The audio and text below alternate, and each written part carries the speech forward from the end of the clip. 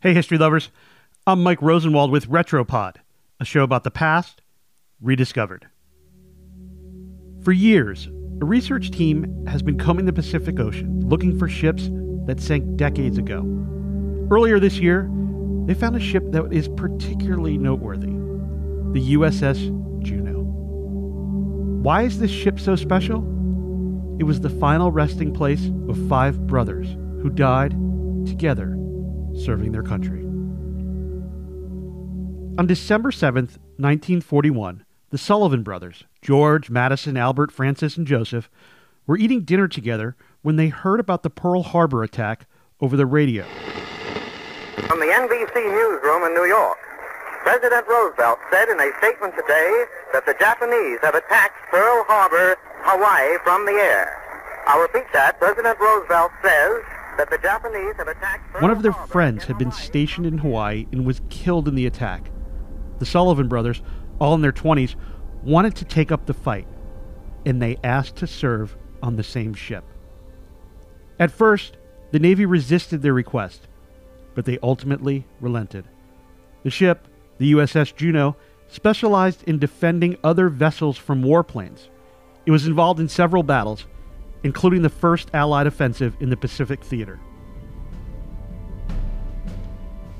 The Juneau's final battle was a fierce, deadly fight to preserve the American position in the Pacific. The ship held its own during the overnight battle, although it was badly damaged. The Americans won a hard-fought victory, and the USS Juneau limped away. But a Japanese submarine was lurking nearby. Its torpedo struck the USS Juneau near a munitions storage compartment. The ship exploded instantaneously. In Waterloo, Iowa, Thomas Sullivan was getting ready for work when the 3 men in Navy uniforms walked up to his front door. The officer said, "I have some news for you about your boys."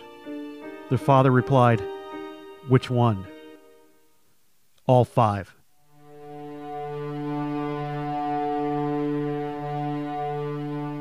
Three of the Sullivan brothers had died in the blast. The other 2 died in life rafts, waiting for rescue. In death, the brothers became national heroes. Their mother christened a new destroyer with the Sullivan name. The brothers were the subject of a 1944 war movie called The Fighting Sullivans. Their deaths also led to what are called sole survivor policies, which exempt people who have lost a family member from the draft or military service. Some called their deaths the greatest sacrifice of the greatest generation.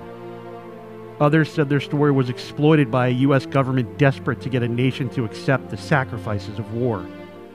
Either way, people across the country pored over the Sullivan brothers' story, examining the smallest details of their lives, their service, and their violent deaths. The only thing that remained hidden was their final resting place. Until now. I'm Mike Rosenwald. Thanks for listening. Special thanks to Cleve Wootson Jr., who reported this story for the Washington Post. And for more forgotten stories from history, visit WashingtonPost.com/Retropod.